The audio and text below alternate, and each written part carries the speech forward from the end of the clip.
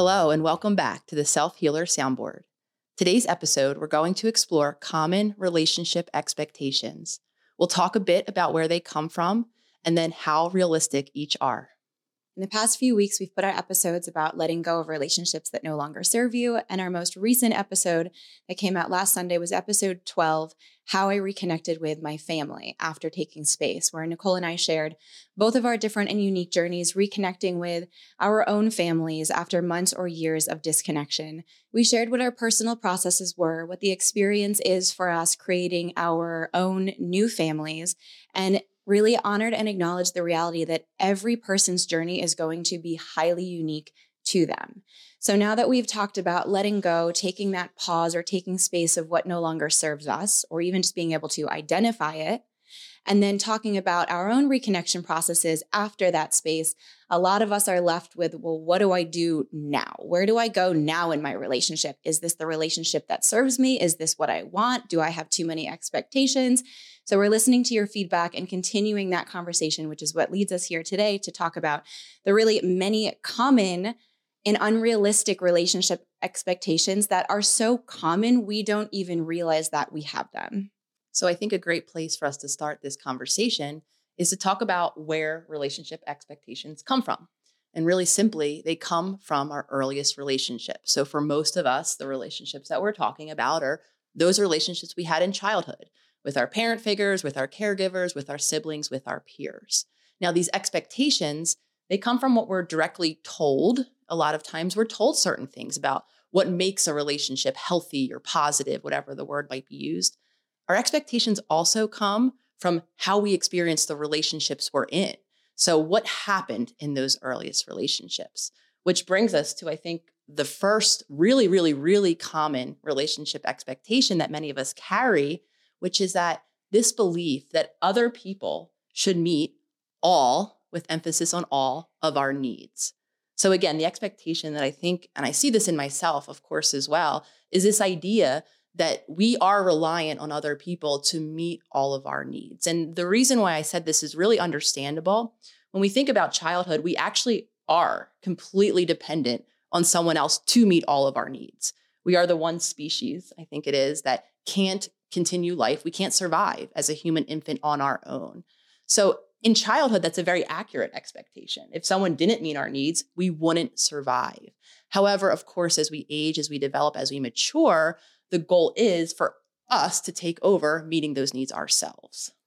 Right. Unlike all other species, we have the power of our word, which is communication. And as Nicole's saying, as a child, we are dependent on our caregivers or those our parents or parent figures, both in a verbal and nonverbal way. So most of what we understand about relationships is what we got from our parents. Now, most of our parents didn't sit us down and have a really conscious conversation about healthy boundaries or expectations. Most of our parents also didn't have that access or tools available to them. Now, neither of this is good or bad. It's simply very powerful to witness the fact that the verbal and nonverbal communication that we had growing up from caregivers, parent figures, the media, this sort of fairy tale existence has very much conditioned our outlook. And while most of us didn't necessarily have these conscious conversations about relationship with others or with our parents, a lot of what we got from them about relationships was simply the silent observing and witnessing of their relationship itself. Because so much in childhood happens nonverbally, a lot of us carry another expectation into our adult relationships, which is what I call this idea of mind reading, or this belief that others should just know or be able to anticipate exactly what it is you need. And I'm referencing that this originates again in childhood because in childhood, most of us, again, were reliant on other people to attune to us or to become aware when we cried, when we showed distress. Those were all cues that there was some need that was going unmet. Ideally, we had a caregiver that arrived on the scene and then attempted to figure out what was wrong. So again, in childhood, there was accuracy in that idea.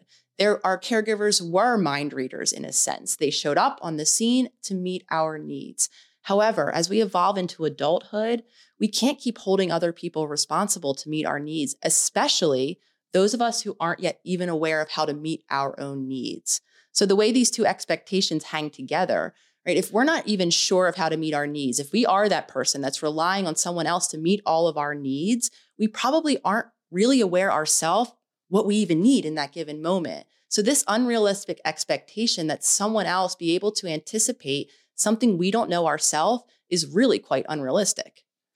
Right. And to have that expectation, which you can do, you can have the expectation that your partner could read your mind, and it's going to cause problems. It's going to cause eruptions. It just doesn't work. And it does make perfect sense why you and your partner or partners have this need or this innate thought that, well, you should know what I need, especially if you love me, especially if you love me and know me so well. How come you don't know that, I need you to come hold me, even though I'm in a corner sulking and totally giving off the vibe that I don't want you near me? How dare you not come and hug me when I'm giving that off? Yet we still believe, since this person knows us so well, that they should come to us. They should tend to our own needs, which is going to lead to just issues. We're expecting something of someone else that we're also not giving ourselves. And a lot of what comes up here too is this mind reading or this assuming that someone else knows what it is that we need. And in that act of assumption, we're afraid. We're afraid to speak up. We're afraid to ask for what we want, or we're afraid to ask for clarification. So in comes this really big need for courage and self-courage to be able to speak what you need or to ask clarification to something that you're not understanding, versus making a complete assumption about your partner or the dynamic and relating some expectation to them that they obviously can't fulfill on. I was smiling, for those of you who are watching this video, when Jenna was describing the person sulking in the corner, and I secretly think maybe she was describing me, because here I am going to share with you so much of my own journey in this idea of mind reading that I myself still have. And for me, it happens when I'm upset.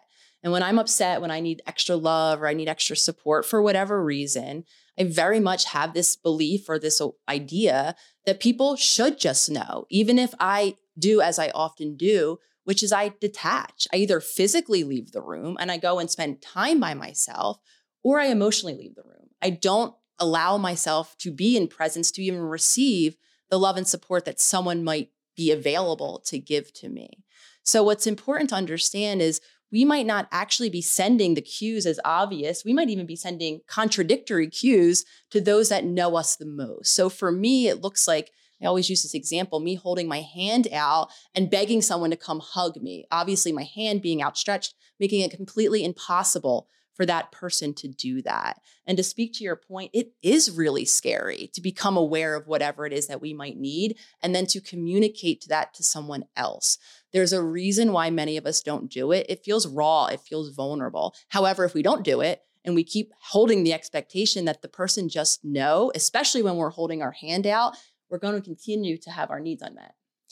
And what Nicole's describing makes so much sense, because in those moments when, if you're wanting love or attention, or we'll use ourselves as examples, as Nicole just did, and I know why she was giggling, because there are moments that has happened, and there's moments where it's been flipped, and I've done the same thing, where what you actually want is physical closeness and love, and yet you're away in the corner kind of giving off this face that's like, don't come near my bubble. And the reason that we do that, it keeps us safe. There's a huge payoff there. When we kind of isolate ourselves from the other person, even though in our hearts, what we really want is for them to come to us, yet we give off the polar opposite vibe. So the other person then doesn't come and tend to our needs. We get to validate ourselves. We get to say, see, ego, you were right. They don't love you. They don't know what you need. They don't want to come near you. And you get off on this sort of self-righteous payoff where you're right. Now, why do we want to be right? Because that keeps us safe. Because that keeps your ego safe when it knows the outcome that's going to happen. So it's really an opportunity for you to be really raw with yourself in those moments and really honor and first understand what it is that you need in that moment, and then be able to begin cultivating the courage to actually speak that to your partner or to your partners. And you have every right to ask for what it is that you need. You also have to understand that your partner or partners have every right to say yes or no, just like they have every right to ask you for what they need. And you also have every right to say yes or to say no. The important thing here is to not argue with reality, to not get lost in these stories and reactions, and to actually be present in the moment with the other person, dealing with the reality of what's right in front of you.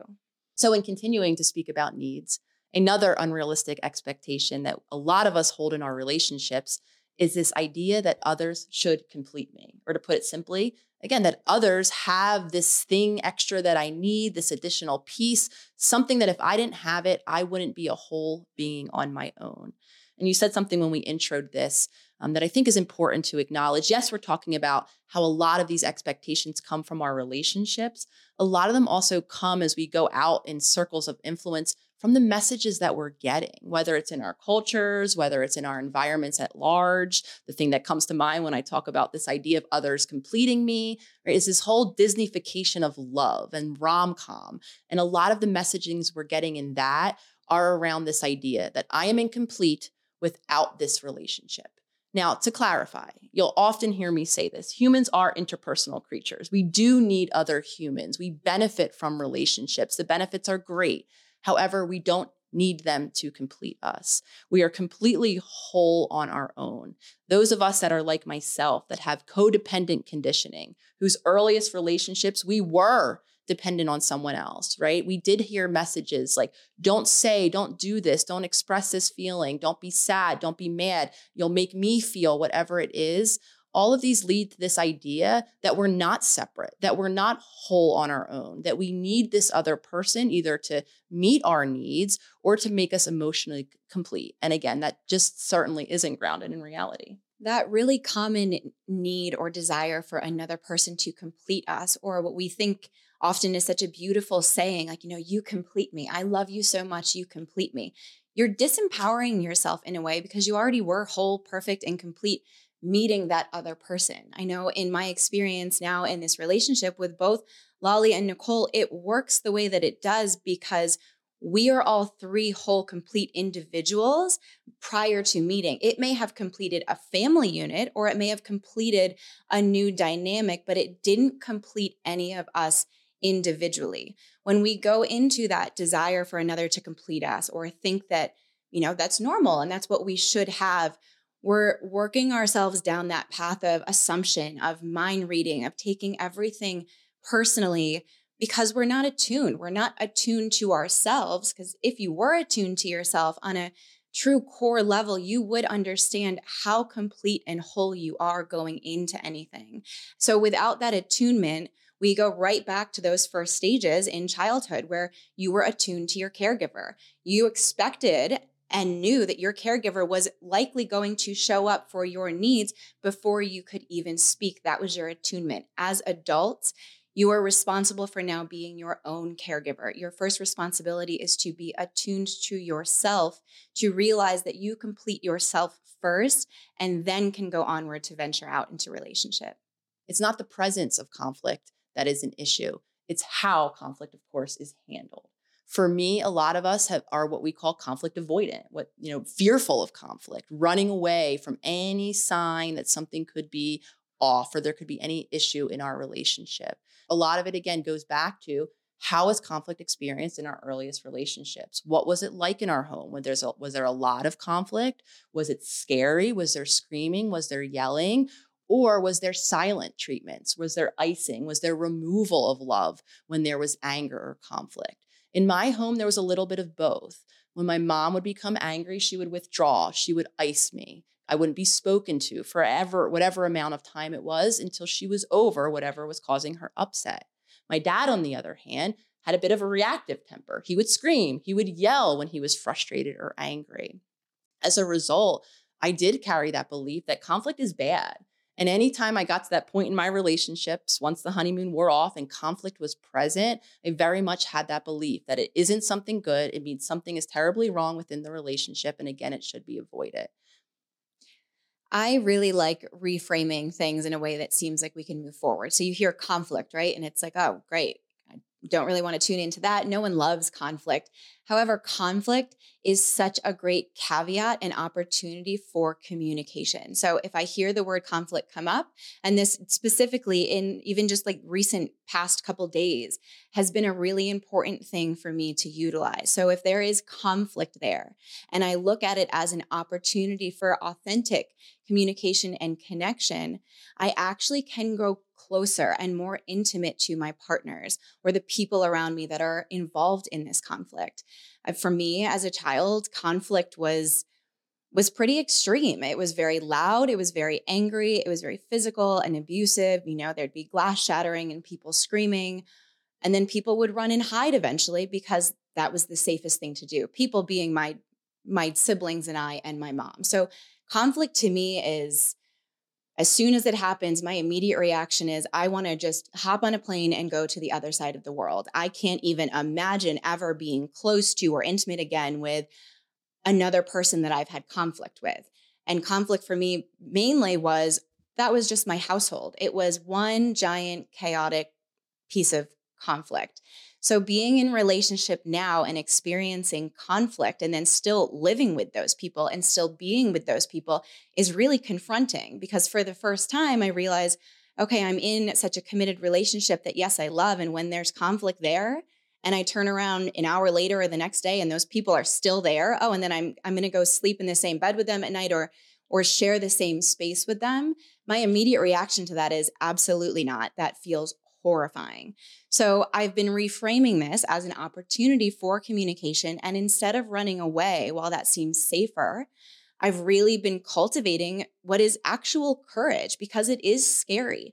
It's scary and very raw to not disconnect, to not run, and to stay in communication. I know little spits and spats that we've had over the past couple of days are opportunities in our relationship for us to realize, oh, this conflict is such a great place for communication and connection to happen. And it's been really cool personally to see that closeness and connection deepen when you choose to stop running away from it. So speaking of connections, another really, really common relationship expectation that I think a lot of us carry is this idea that connections or attractions to other people mean the relationship isn't working, or again, is something to be avoided. And I'm going to talk about the flip side of this one, but let's just sit here for a minute. Attractions, connections, I mean, they're as unique as individuals are as unique. We're all different people. We all bring different interests. We all bring different curiosities. We all bring different feelings into our relationship. So to have this idea that we have this one size fits all model. I see this in language use a lot. I'll hear people say, oh, friends do this, or friends don't do that, or right, romantic partners, my partner, my boyfriend, my girlfriend, whoever does these, this is what I expect from this type of partner.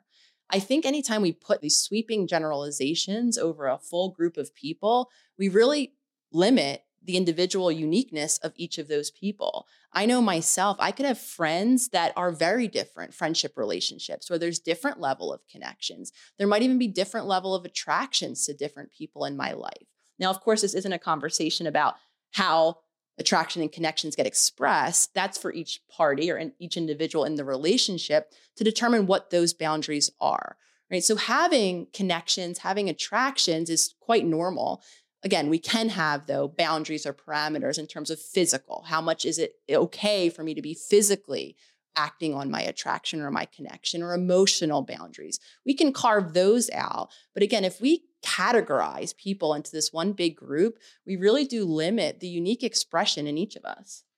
And these are conversations for you to first have with yourself and then with your partner. You get to create your own boundaries. You get to create what relationship looks like for you. I know it is so common, and understandably so, that we grow up in this sort of fairy tale life where, you meet your one other partner. Usually it's a male and a female. You get married, you have kids, and you live this happily ever after life. And so commonly, that person gets married, they're really young, they expect this fairy tale to be there. And it's kind of an eruption of, for some people, well, what now? Why isn't this going so swimmingly like it was on that Disney movie that I saw?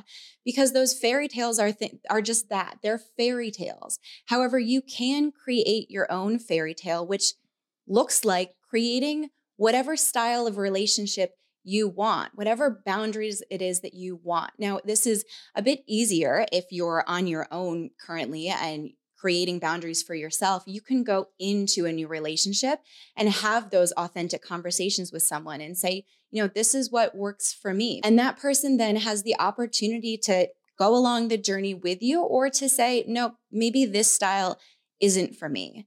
Now, if you're already in relationship with another person, it's just as important to have those honest conversations.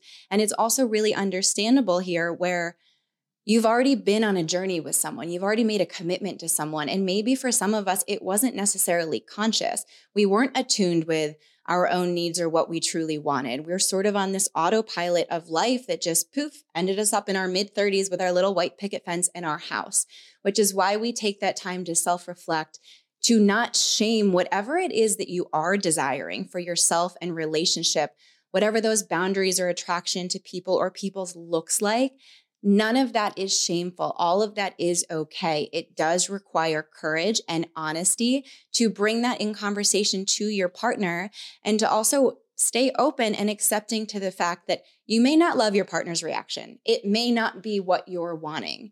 And that's okay. While that may be difficult, what's most important is for you to be speaking your truth and creating the space for your partner to also do the same. That's how you will find partnership that is in alignment, when you're actually speaking authentically from your heart to theirs. So another similar to this expectation, a flip side, very Disneylandish, like you were talking about, is this idea that if we don't have these extreme highs and lows, I think what a lot of us call passion, right? If we don't have this very passionate, in the throes feel about our relationship, or if we lose it over time, as some relationships do, and maybe it begins to feel boring, or it doesn't have those extremes anymore. Again, a lot of us have this belief that it means something's wrong, that it's something to be avoided.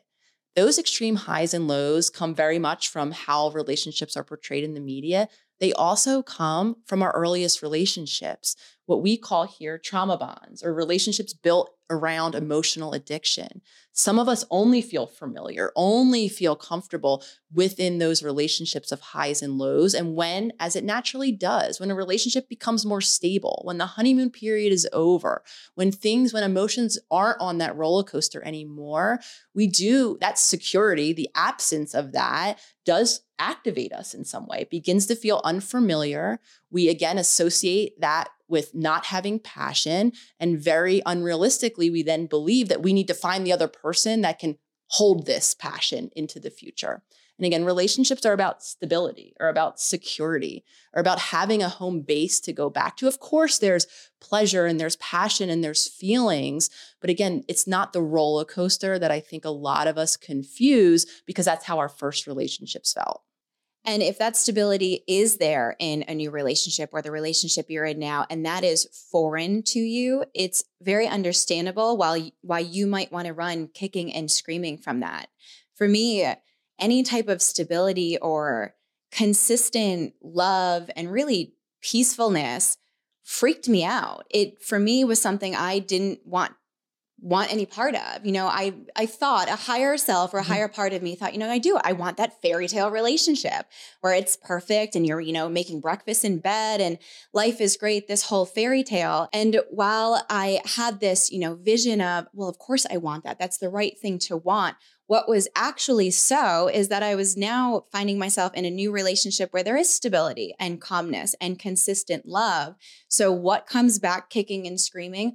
All of the chaos and conflict from the past, from my upbringing, from the relationship dynamics that I witnessed, sometimes consciously and sometimes subconsciously. If you're not paying attention and you're not witnessing yourself and your behaviors, you won't notice maybe till after the fact, until after there's a blow up or you've caused some self-sabotage or some argument, and realize in reflecting later, which I've done many times, oh, okay, things were going too well and too swimmingly that I had to just, tap in and self-sabotage a little bit, rumble things up and rough it up a little, upset everyone, because that to me is what my heart and really what little Jenna knew as love, as stable relationship. So if that is you, or that resonates with you too, don't make yourself wrong for that. It's actually an incredible opportunity for you to reflect on and see, oh, that's there, to be able to step out of yourself and witness yourself going through those motions and really understand